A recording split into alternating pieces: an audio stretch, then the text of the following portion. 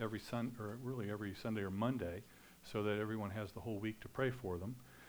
If perchance it's something that is more of a private nature, you can just check that little box or circle at the top, and it will just come to me. So anyway, let's take a moment to fill those out, and then we will collect them and get into our message today.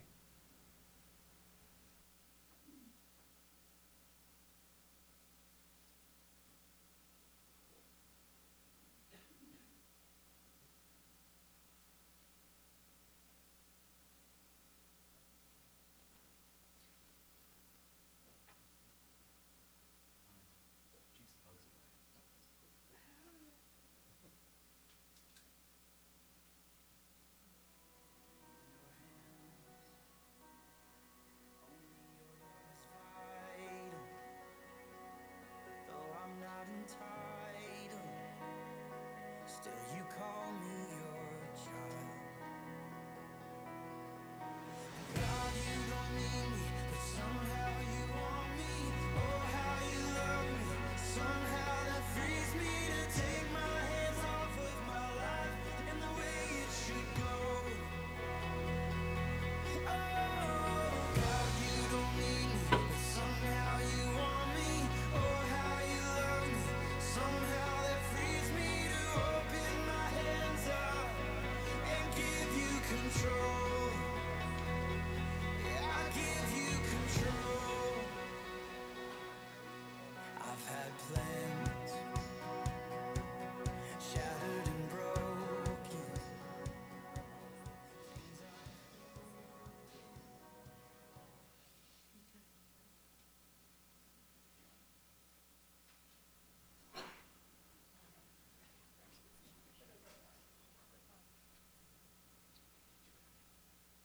All right. Well, let's pray, and we will get into our message today. So, Father, I just simply ask that this message would just touch hearts and minds. I would pray as well that you would give people the ears to hear, the heart to receive. Lord, this is it's kind of a message can sometimes be difficult to hear. And so I just pray that you would open ears, especially to this teaching that is so counter to what we would normally want to do in these types of situations. So, Father, just pray your blessing on it. I pray your blessing on me, that you would move me out of the way and let only your words come through. So I give you thanks for that, and just ask all this now in Jesus' name. Amen. Well, there was an article in Leadership Journal, and it was written by John Ortberg. And in the article, he discussed how adverse situations are necessary for our spiritual growth. And so he writes the following. Psychologist Jonathan Haidt had a hypothetical exercise. Imagine that you have a child, and for 5 minutes, you're given a script of what will be that child's life. You get an eraser. You can edit it. You can take out whatever you want. And so you read that your child will have a learning disability in grade school. Reading, which comes easily for some kids, will be a challenge for yours. In high school, your child will have this great circle of friends. One of them will be killed in an automobile accident. After high school, this child will actually get into the college of their choice.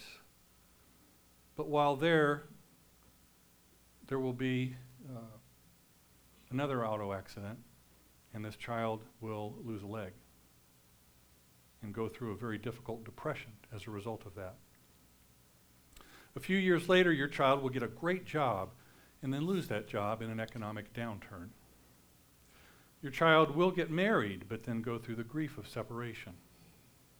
You get this script of your child's life for 5 minutes to edit it. What would you erase? Wouldn't you want to take out all the stuff that causes them pain? Ortberg continues, I am part of a generation of adults called helicopter parents. because we're constantly trying to swoop into our kids' educational life, relational life, sports life, etc., to make sure no one is mistreating them, no one is disappointing them. We want them to experience one unobstructed success after another. I love this story that he tells. One Halloween, a mom came to our door to trick or treat. Why didn't she send her kid? Well, the weather's a little bad, she said, so she was driving him so he didn't have to walk in the mist. But why not send him to the door? Well, he'd fallen asleep in the car, she said, so she didn't want to have to wake him up. Ortberg said he felt like saying, well, why don't you just eat all his candy and get his stomach ache for him too? Then he can be completely protected. If you could wave a wand, if you could erase every failure, every setback, suffering and pain, are you sure it would be a good idea to do so? Would it cause your child to grow up to be a better, stronger, more generous person? Is it possible that in some way people actually need adversity, setbacks, maybe even something like trauma to reach the fullest level of their development and growth? Well, in answer to that question, I believe James, the author of the book of James, would unequivocally answer yes.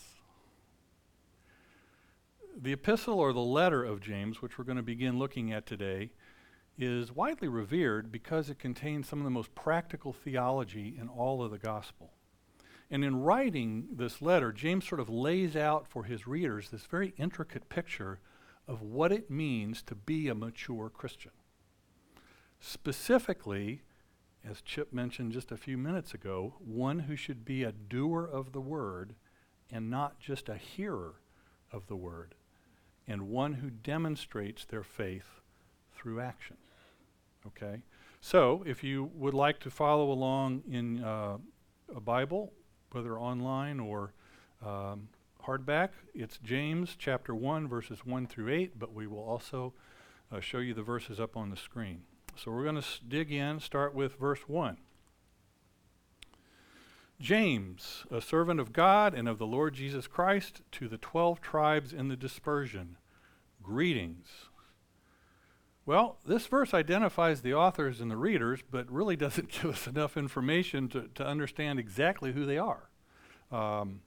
Now, James is a form of the Old Testament name Jacob, okay, and there were several men that are mentioned in the New Testament that had that name. Probably the most prominent of the James that we read about was James, the son of Zebedee and the brother of John. Okay, he was one of the fishermen that was called by Jesus to follow him and to become his disciples. James was, as far as we know, the very first of the disciples to give his life for Christ, for the cause of Jesus. He was killed by Herod in AD 44. And so because of that, most scholars believe that he could not have been the James that wrote this letter because they believe the letter is dated some years later. 5, could be even more than that. But sometime around 50 AD is when they date this letter. And so that was 6 years after James, the son of Zebedee, had died. Then there was also James, the son of Alphaeus. He was another of the disciples, but we really don't know a whole lot about him. Matthew, coincidentally, is also identified as a son of Alphaeus, and so some people conjecture that they may have been brothers, but we really have no way to know that, other than the fact that they both are identified as the son of Alphaeus. And there is no indication anywhere in Scripture that he would have been the author of this letter, so he's usually ruled out. Then we have an even more obscure James. This is James, the father of Judas the disciple. Now, before you start to question this, there actually were 2 disciples named Judas. There was Judas, the son of James, and Judas Iscariot, okay? And so probably they called him the son of James simply to distinguish him from the other Judas, who was known by the town that he was from. And again, there's no indication that this James wrote this letter either. And so finally we have James, the half-brother of Jesus. Now, the fact that Jesus had half-brothers and sisters is stated in both Matthew and Mark, and we do know that one of his brothers was named James. And this particular James, Jesus' brother, was the leader of the Jerusalem church. And so it's very likely that it was this James who authored this letter, and that's what, in general, scholars believe, that James, the half-brother of Jesus, was the author of the letter of James. It's interesting because the Greek word doulos, which is what James refers to himself as, and it's usually translated as slave or servant in the ESV, could be translated as bondservant in some translations. However you translate it, what it really means is that this person is taking a position of complete obedience, of utter humility and unshakable loyalty to the person that they are saying that they're a slave or servant of. So interesting that the half-brother of Jesus uses this phrase to describe himself. Now, what about the readers? Well, it kind of looks like he's addressing this to the 12 tribes of the dispersion, which would be the 12 tribes of Israel, but they really didn't exist any longer at this point. There had been a deportation of the 10 northern tribes, and so it effectively destroyed their identity. So in other words, there may have been people who were part of those tribes, but they were scattered all over the place. Really, the only thing left in that part of Israel were the Samaritans, and they were a mixed race, and as you may know, were despised by the Jews. The term dispersion has a sort of a special meaning in Scripture. It was used to, kind of in a special way, to refer to the people of God who had been scattered, because of these various nations that would come in and sort of take over Israel. But at this point, really, the dispersion would mean worldwide. It wasn't just a local thing any longer. And so really, by the time this letter was written, the 12 tribes had sort of shifted in their meaning and had come to describe sort of the regathered and renewed Israel that God was going to create in the last days, made possible by Jesus the Messiah. And so really, Christians sort of were under this covering of the 12 tribes at that point. And then James uses a very typical Greek expression for greeting that just really conveys a sense of joy and happiness. So that's the way that he is greeting the folks that are going to read this letter. All right, next couple of verses. Count it all joy, my brothers, when you meet trials of various kinds. For you know that the testing of your faith produces steadfastness. And let steadfastness have its full effect, that you may be perfect and complete, lacking in nothing. This is a pretty remarkable command. Saying that we're supposed to choose joy in situations where joy would probably be the last thing we would ever think about. Certain circumstances typically make us angry, and then we want to blame God for whatever has happened. And James is directing us to take a healthier alternative, which is joy. See, most people are happy if they can escape a trial, if they can find an out in some way.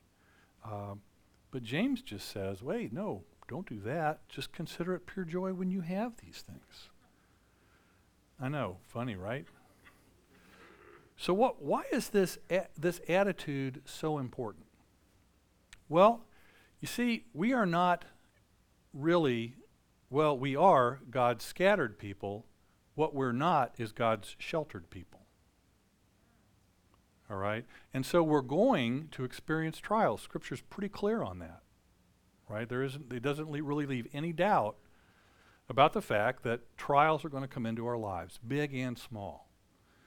Now, some of them come simply because we're human. We get sick, we get in an accident, we have disappointments, even tragedies occur. And other trials come to us because we're Christians, and Satan's not happy with that. And so what we end up with, we've got Satan fighting us, the world opposing us, and then all of these other things, which essentially makes life a battle. And Scripture's not unclear about that either, right? But what James is saying is that even though we have all of these different kinds of trials, believers can triumph over them. Now, choosing an attitude of joy does not mean that you should go out and seek out trials, right? And the other side of this is you're not supposed to pretend you're enjoying it. Okay? That's not what this is saying. Gosh, I love this disease that I have. It is so great. It's not at all what this is trying to say. We aren't going to pretend that a trial is pleasant. They cause pain, they cause difficulty, in some cases they cause suffering. But we should look at trials as an occasion for joy because of their potential for producing something good in us. See, this calls for us to consciously develop this positive attitude towards trials, which is, again, contrary to our normal response. But see, now we're starting to see there's a reason for adopting this attitude of joy, because we understand, okay, this is going to make me better, ultimately. Now, verse 3 explains how we can show pure joy when we face trials, and it's because God intends for the testing of our faith to produce perseverance, or in this case, the text uses the term steadfastness, really the same word. And so, without these trials, some of our character would remain undeveloped. God also can use trials to purge and to remove defects from what is an immature faith. I thought it was interesting that the Greek word that's translated as testing actually means approved after testing. See, a lot of times we tend to think of testing as a way to prove what we don't know or what we don't have. Testing really ought to be seen as a positive opportunity to prove what it is we've learned. The person that's being tested should become stronger and purer through the testing. See, in this case, the trials do not determine whether or not believers have faith. The trials strengthen believers by adding perseverance to the faith that is already present. Perseverance suggests endurance or stamina, and endurance is faith stretched out.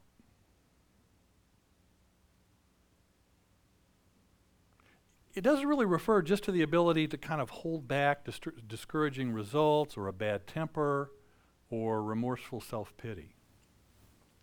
It's supposed to include staying power. The kind of staying power believers can have because they trust God. And so when our faith is tested, it makes us spiritually tough and rugged, in a sense. And what James is essentially telling believers is that we're supposed to be patient. Don't panic. Don't overreact. Don't turn a problem into a crisis. See, I was reading this, and I mean, you see this thing everywhere, but it made me think of this sign. Keep calm and carry on. See, because what seems to be the case now is people's first response is freak out and carry a grudge. Right? We don't keep calm. We don't just kind of carry on, which is really essentially what James is suggesting here. Patience is one of the great themes of the entire letter of James. He mentions it again in chapter 5. And James says you should let patience have its complete effect, which is to kind of work through your system. And I really liked this thought. Imagine that your life is like a house. Faith is what happens when you look out the window, away from yourself, to the God who is so much greater than you. And then patience is what happens inside the house when you do that.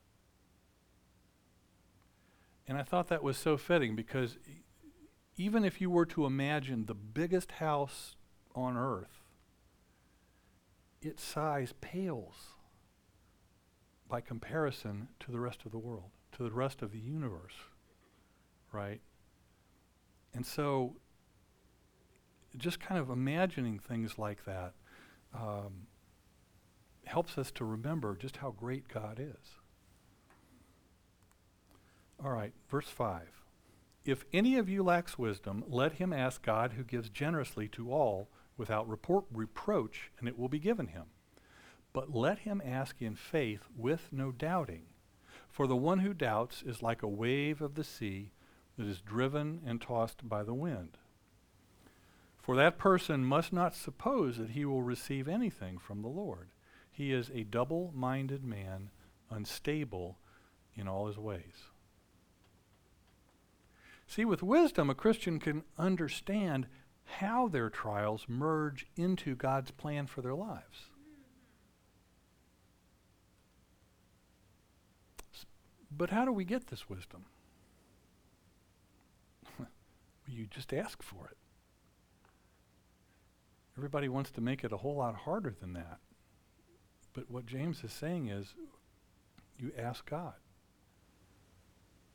And there's, I think, 4 things that could encourage us to ask God for wisdom. First of all, we understand that God is a giving God. He will give to those who ask from him. It's just a natural response. Second, God gives generously to everybody. He doesn't have any kind of a favorite recipient of his gifts.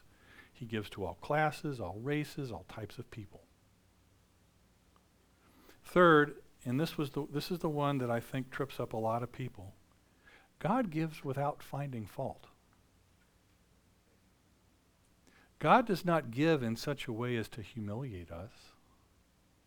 He doesn't chastise us for our failures or hold our own unworthiness against us.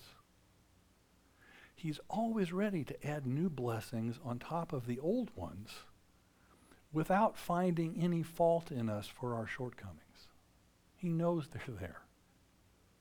But that doesn't stop him from giving the things that we ask for. And finally, God promises to answer those who come seeking wisdom. If you're asking according to his will, you're almost guaranteed to receive an answer. When you pray according to Scripture, I would, if you want to later, look up 1 John 5:14 and 15. All of this to say that such wisdom sort of assures us that God hasn't forsaken us. His gifts of wisdom allow us to understand how God is involved in life's everyday events. And then verses 6 and 7 sort of deal with this need to have faith. So whoever asks God for wisdom has got to believe and not doubt. Faith really is a complete commitment to God in trusting obedience. See, a doubting person is really spiritually unstable. Just exactly like what James says, like a wave of the sea, blown and tossed about. Our prayers for wisdom, in this case, can't alternate between faith and unbelief, and faith and unbelief, and faith and unbelief. You've got to endure in the confidence that God will answer our request according to his will. Right? That's the important thing to remember. Second, doubters should not even imagine that God will answer their prayers. It's faith that opens the door to God's limitless treasury of wisdom. Unbelief pretty much receives a rejection slip. Request denied due to insufficient faith. And verse 8 provides an additional description of the spiritual makeup of a doubter. Double-minded, unstable in all he does. See, doubters have no stamina in their commitment to God. One moment they're inclined to obedience, and then another moment they just go about their own business with no thought given to God. And so failure to endure with faith in prayer is basically an indicator of that person's general character. But we always ask this question, well, so how do I know that God will give it to me? Well, I think the problem there is that we project on God the fearful, petty, or even spiteful character that we meet so often in real life. sometimes even when we look in the mirror. Learning who God really is and what he's truly like and reminding ourselves of it regularly is the key to it all. And so without that, you're going to end up being double-minded. You're going to go this way, that way, back the other way. If you can have that kind of singularity of faith, you're going to have a settled character. So, what's the big idea of all this? Well, I think simply that James is telling us that we can be joyful in the midst of trials. Can be joyful in the midst of trials. Well, that's kind of a tall order. How do we do that? How can we be joyful in the midst of trials? Well, he's basically told us, so let's kind of just run through those again. I think, first of all, you have to embrace trials. As I said, it's certainly not intuitive that any kind of trial or problem or whatever is going to bring about joy. And I think, once again, that's because we tend to confuse joy and happiness, right? Happiness is a surface feeling based on temporal conditions. So I go and I buy something new, and that makes me happy for a while, and then the happiness wears off, and I'm depressed again, so I go buy something else new, and on and on and on it goes, right? We're never satisfied. The stuff never brings about joy. Joy is this deep inner satisfaction that's based on eternal promises. And so James is telling us to look at trials through the lens of joy, not the lens of happiness. And so if we do that, then these trials can become the means by which we become mature and complete, not lacking anything, in James' own words. Once again, we've got to see the trial as an opportunity to respond to the transforming work of God, knowing that our faith is only going to grow stronger as a result of doing that. And I think part of it too is to view trials as a testing of your faith. See, God's word never teaches us that trouble in life is some sort of an automatic sign that God is disappointed with us. You know, oh, God's not happy with me. It's why he, I broke up with my significant other, or I had a car accident, or I lost my job, or on and on and on. You know, we kind of think that sometimes. Maybe if we looked at it by the fact that God recognizes our faith and has a confidence in our commitment to him, that he understands that we can withstand the trial.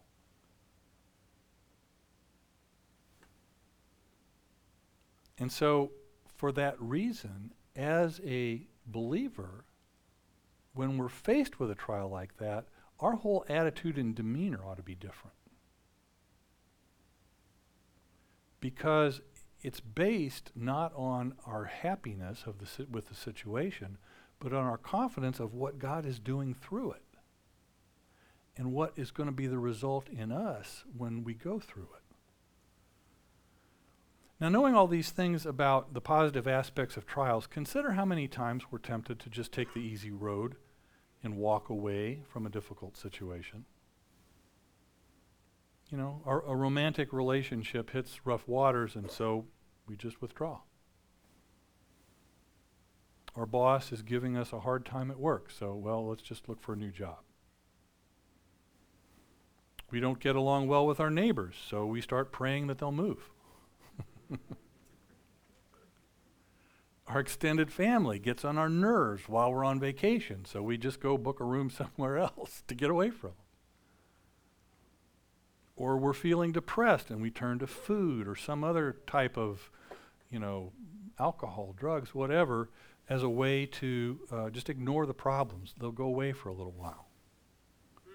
And so, both in these big trials and in the small ones, we can always be tempted to insulate ourselves and figure out some way to escape from the struggle. It might relieve some of the pain temporarily, but it's certainly not going to teach us to persevere. And it's only if we choose to persevere through struggles that we're actually going to grow. And if we insulate, then we're never going to experience the growth that God would have for all of us. So point number 1, embrace trials. Point 2, seek wisdom. And again, why is this verse, it confused me for a long time when I would read this passage. I thought, well, it seems like an odd transition where he's talking about trials and all of a sudden it just switches to, if you don't have wisdom, ask God, seek wisdom from God. I'm thinking, well, why? Well, I think for several reasons. Wisdom given by God gives us the spiritual capacity to see and evaluate life from God's point of view, which is something that we lack a good portion of the time. I think trials are often the byproduct of the need, there's some sort of a difficult decision that is at the root of a lot of trials. And wisdom is going to help you make a good choice and do what's right according to God's standards and purposes. And so you develop that kind of wisdom by basing your life on what God's revealed in His Word and by following the guidance of the Holy Spirit. And it's as easy as just coming to God and asking for it in faith. But the catch for most of us is we have to fight off the human tendency to do everything else but ask God for help. Right? The wisdom that we need is not available on HGTV. It's not on YouTube. And you're not going to find it by asking Siri or Alexa. It's a wisdom of divine origin, and it's readily available to all who would ask. Think for a moment about passenger jet pilots. Okay? These are incredibly capable people. They bear a tremendous responsibility every time they take that plane in the air loaded with you and I and our loved ones and everybody else. Hundreds of people from one place to another, constantly, right? These folks have got to have a tremendous amount of experience before they're even allowed to touch a commercial airliner.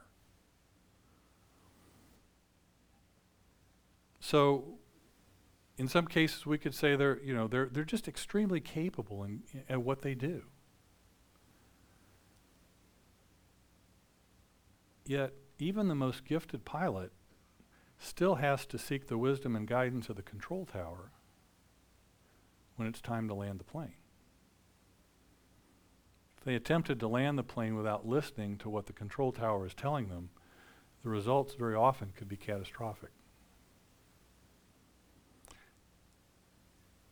And so how often do we try to navigate our way through life without asking for the divine wisdom that is readily available as a means to help us figure out what it is that we're to do? And so seeking wisdom is point number 2. And then 3, exercise faith. See, exercising your faith is the exact opposite of being double-minded. To be double-minded and unstable is to trust God and yet claim to be a believer and yet be filled with doubt and keep all your other options open just in case God doesn't prove to be dependable. Right? See, a double-minded person is like trying to be allied on both sides of a war. You're just a walking contradiction. Augustine, who is one of the great fathers of the church, especially of the Catholic tradition, actually confessed to this kind of thinking in one of his earliest prayers. What he asks, he said, "O Lord, grant me purity, but not yet."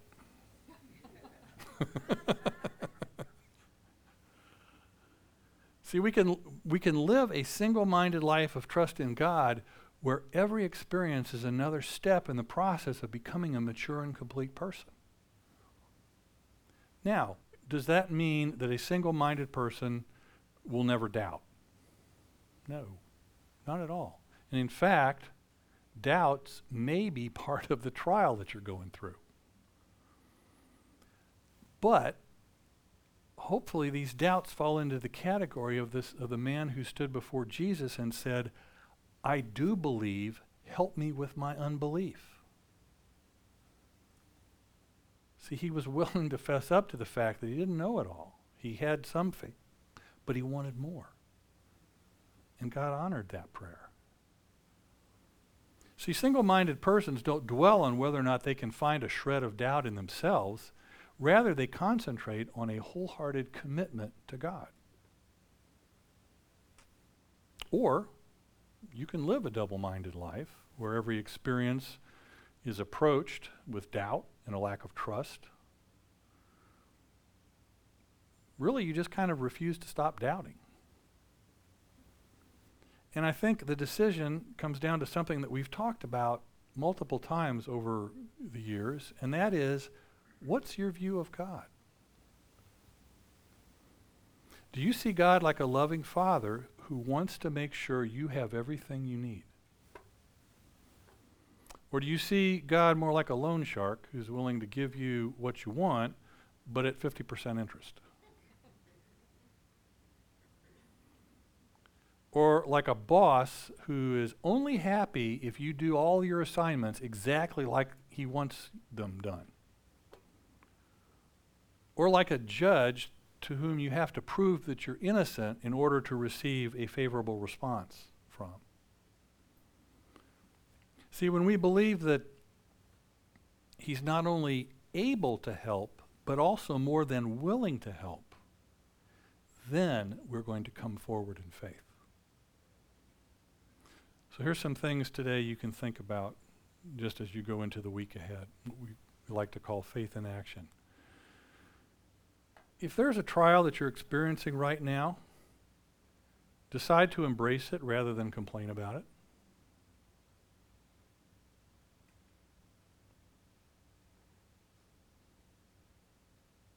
Remember how we've talked about the power of negative words. And so if you chose to embrace that trial as a means of giving you increased growth in spiritual maturity, you're going to look at it a whole lot differently. So try embracing instead of complaining. Number 2, if there's a problem in your life that you can't seem to solve, then seek God for wisdom for it. Ask God for help.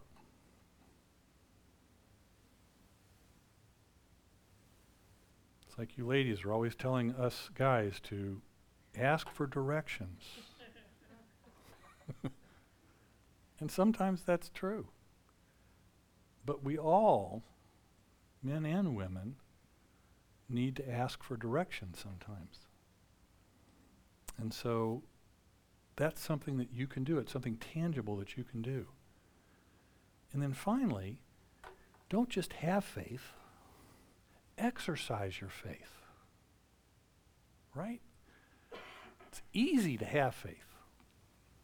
Right? Even faith as a mustard seed, which is a tiny, tiny bit of faith. You can have that.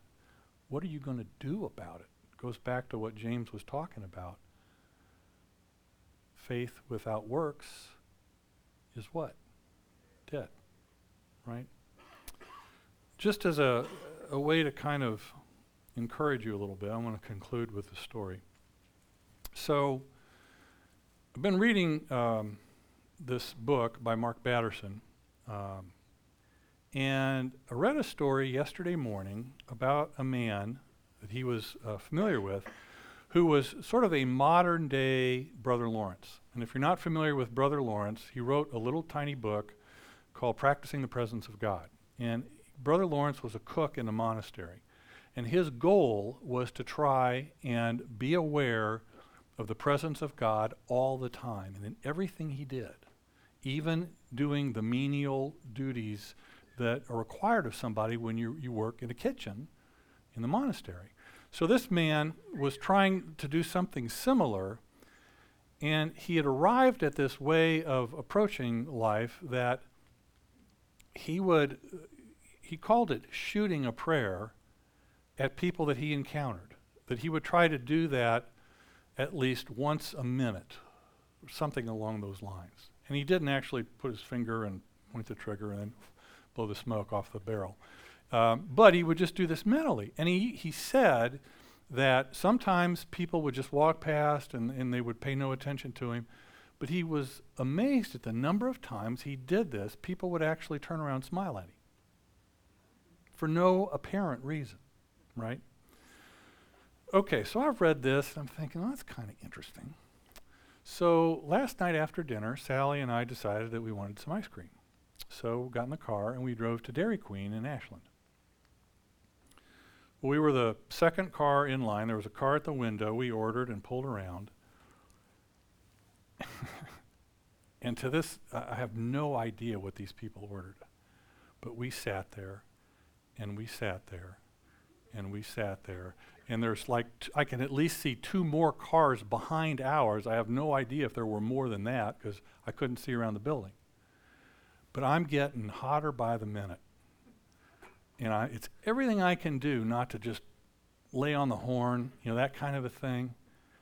So I'm thinking, okay, this is sort of a trial, isn't it? Maybe I should pray. So I prayed for the people in front of us that whatever they'd ordered would be given to them really soon, but that God would bless them. And I prayed for the people in the restaurant because I figured, okay, maybe they're slammed. I don't know who was in there or whatever. So I prayed for the people in the restaurant. So finally, this other car gets everything that they'd ordered and they pull away and we pull up. And in my mind, I guess they didn't say how much it was going to be, but I thought, well, it'll probably be less than $5. So I pull a 5 out of my wallet and I hand the guy a 5 just as he's telling me it's going to be $5.54. And I thought, oh, okay. And as I go back, he goes, oh, never mind. You guys had to wait. Just forget. That'll be on us. So was that the result of the prayer that I prayed? I tend to think it was.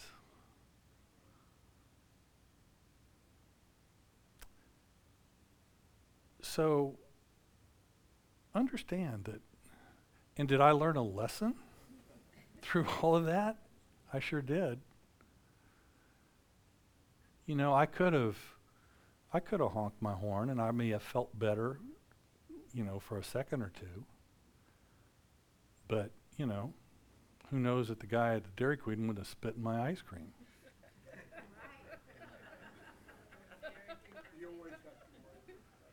I don't want to disparage Dairy Queen workers, but they get upset, or at least given me half as much as what I'd ordered for. And of course, it would have made the people in front of me angry too, right? And no one really would have won in that situation. Everybody leaves feeling worse off than they were. Whereas this way, hopefully the folks in the car in front of me had a wonderful evening, which is what I prayed for them for. And I ended up, saving a whole 54 cents. But you know what? The amount really didn't even matter. It was just simply the fact that prayer had an immediate impact, an immediate result. Just like this guy was talking about with the folks that would turn around and look at him when he's just praying the silent prayer of blessing upon them. So put your faith in action this week. That's really the reason I tell that story is just to encourage you to do some of these things. I think we mentioned it last week. You can sit here and you can listen to this stuff that I'm talking about. You can read God's word, but if that's all that you ever do with it, it's not doing you a bit of good. If you're never actually taking the step to put your faith into action, to actually practice what God is trying to tell you, or what I'm trying to help you understand that God is trying to tell you, then it really doesn't do you any good. You're nothing more than a person that really knows the Bible. We have too many people that really know the Bible and don't ever act on it. So don't be one of those people. I'd rather you know a little bit about the Bible and practice what you do know than, to be able to quote whole passages of Scripture from memory, but yet live a life that is totally devoid of God. Not saying you shouldn't memorize Scripture. It's a good idea. It's nice to have that kind of thing at handy when you run into things, to be able to recall that. I'm just saying you need to practice what's there. All right?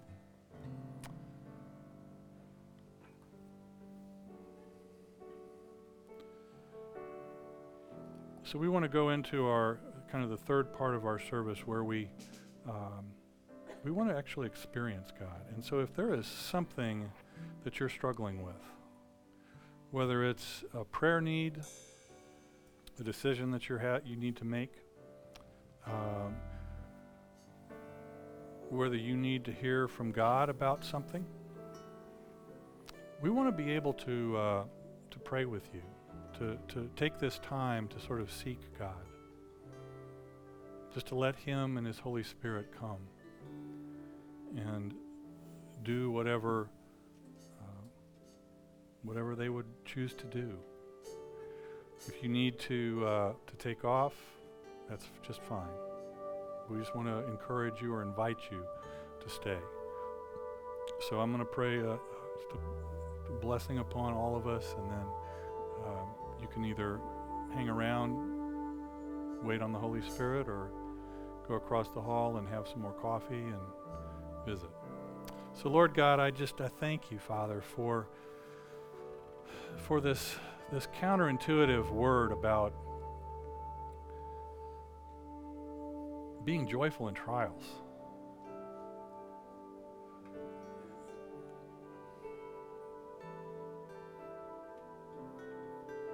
Very little in life is going to be any harder than that. And yet we are so encouraged to do it because of all the positive benefits that result from it. So Father, give us the wherewithal. Increase our faith. Give us understanding of the reason for the trials. Even if we don't fully understand why we're going through it, we can at least take comfort in knowing that it's building us up on the inside. That you're preparing us for something greater. So Lord, I just thank you for your word that came through your servant James.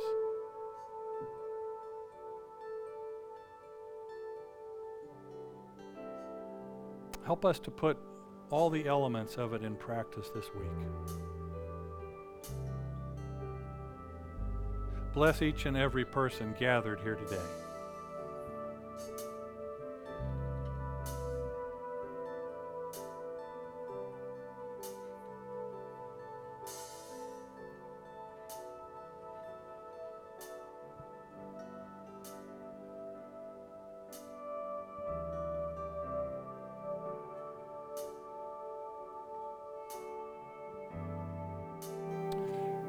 If you're feeling discouraged in some way, I would really encourage you to stay rather than leave.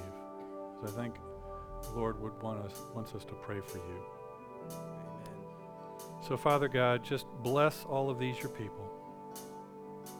I give you thanks for them. Give them a wonderful week until that we have the opportunity to be together once again. We give you thanks and praise in all things, and we ask this now in Jesus' name. Amen.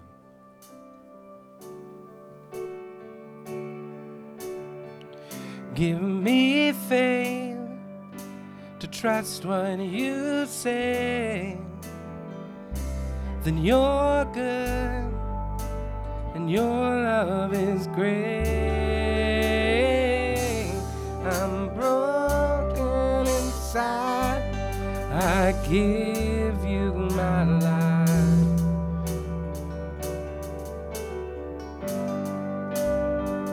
I need you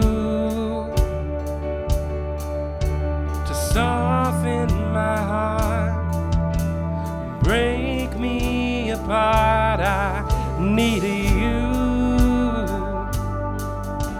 to open my eyes, see that you're shaping my life. All I am, I surrender. Give me faith to trust what you